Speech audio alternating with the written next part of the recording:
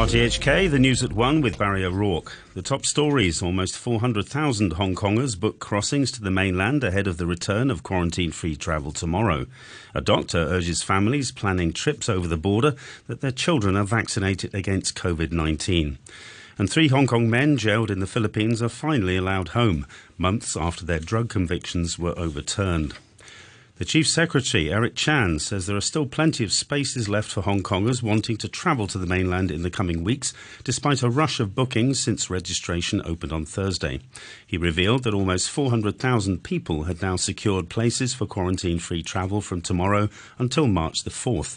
Speaking on a radio programme, Mr. Chan said officials would monitor the situation and, if things go smoothly, increase the quota and open more crossings. He says a full reopening is still the aim. With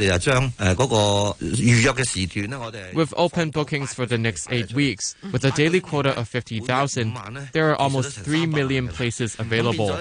There are adequate spots for people who would like to go to the mainland during the upcoming Lunar New Year holiday. People can plan their trip ahead. I hope all these arrangements will be convenient for citizens who would like to cross the border. A paediatrician is urging parents planning family trips to the mainland to ensure that children are vaccinated against COVID-19. Ahead of the return of quarantine-free travel tomorrow, Dr. Mike Kwan from the University of Hong Kong said only a quarter of children aged between 6 months and 3 years had received the jab. He stressed that children were at risk of serious complications and, in the most unfortunate cases, death. He also advised people travelling across the border to keep their masks on and practice good hygiene. I would like to stress that it takes 2 weeks to develop adequate immune response after vaccinations. For those who plan to reunite with relatives and friends around the Lunar New Year in the mainland, should complete a specific dose of the COVID vaccine as soon as possible. Apart from vaccinations, proper use of face masks and personal hygienic measures are also important means to protect oneself against respiratory viruses infection. 3 of the 4 Hong Kongers who were jailed for life in the Philippines on drugs charges almost 7 years ago are back home, almost 11 months after winning their appeals. Damon Pang reports. Chan Kwok-tung, Lo Wing-fai, Kwok Kam-wah and Leung Shu-fuk were arrested when they tried to board a boat in Subic Bay in 2016 for possessing and making drugs. Other than Mr. Leung, the 3 won their appeals in February last year, but they continued to spend months in detention. The trio said they never committed any crimes, and so they insisted on appealing, while stressing they think Mr. Leung is also innocent. In a statement, they thanked the central and SAR governments, the Foreign Ministry's office in Hong Kong, the Chinese embassy in the Philippines, a former lawmaker, the press and the Hong Kongers who offered help and donations to them. The 3 said they hope the governments can continue to help Mr. Leung so he can be released soon and reunited with his family. The financial services conglomerate Ant Group says its founder, Jack Ma, no longer controls the company after a series of shareholding adjustments. Mr. Ma, one of China's most prominent businessmen, previously controlled more than 50% of voting rights at Ant, but the changes mean his share is now about 6%. The company says the changes are part of an improvement to corporate governance and won't affect its operations. The US House of Representatives has again failed to elect a speaker to end days of deadlock that have paralysed Congress. The senior Republican, Kevin McCarthy, had said he was confident he had enough support to win despite losing 13 earlier votes. He's been blocked by hardline conservatives from his own party, but a growing number of the rebels decided earlier to back him. However, in the past few minutes, a 14th vote also proved inconclusive. A Republican congressman, Patrick McHenry, defended his party's handling of the process. We know it's messy, but open and transparent debate is what sets us apart from authoritarian regimes. In order to outcompete our adversaries, we must adhere to the principles that make our nation, this nation, our constitutional republic, great. And that starts with a free and open exchange of ideas. And that's exactly what we've done this week. And now to the weather. It'll be dry with sunny periods in the afternoon and cloudy tonight. Moderate northeasterly winds becoming fresh easterlies at night, and the outlook, it'll be cloudy and windier with a few rain patches and cool in the morning in the next couple of days. It'll be relatively mild and humid in the latter part of the week. Currently at the observatory it's 21 degrees Celsius and the relative humidity is 52%. Please be aware that the yellow fire danger warning is in force. You're listening to RTHK. The time is 5 minutes past 1. A 6-year-old boy has shot and wounded a teacher at his school in the US state of Virginia.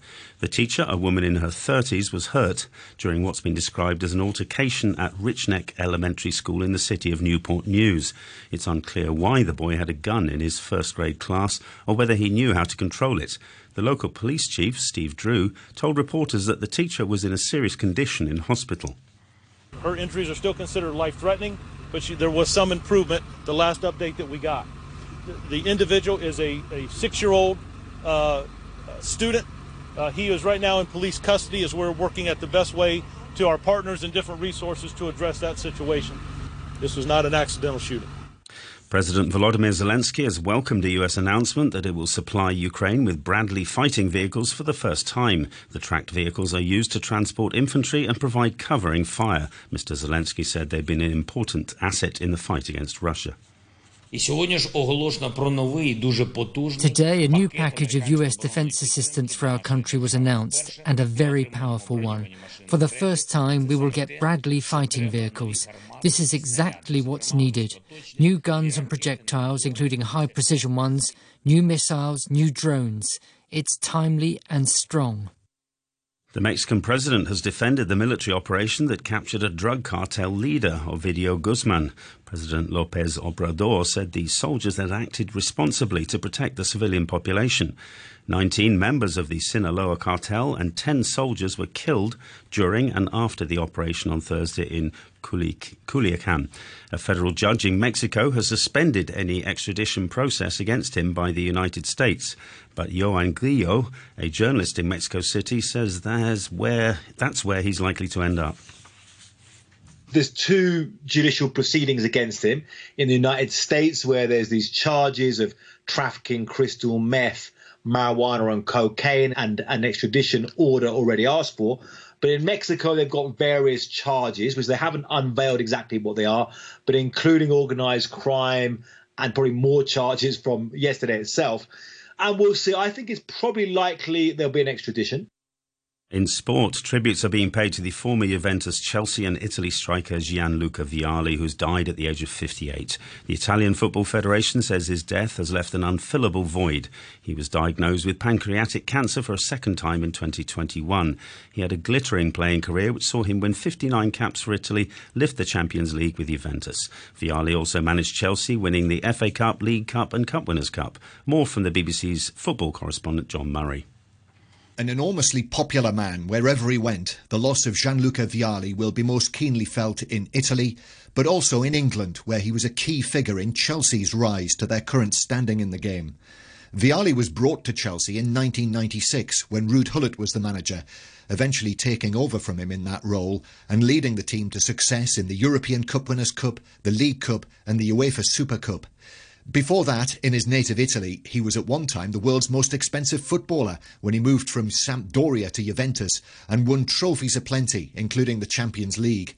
And only in 2021 he was able to celebrate at Wembley one final time as part of the management team under his friend and former teammate Roberto Mancini when Italy won the European Championship.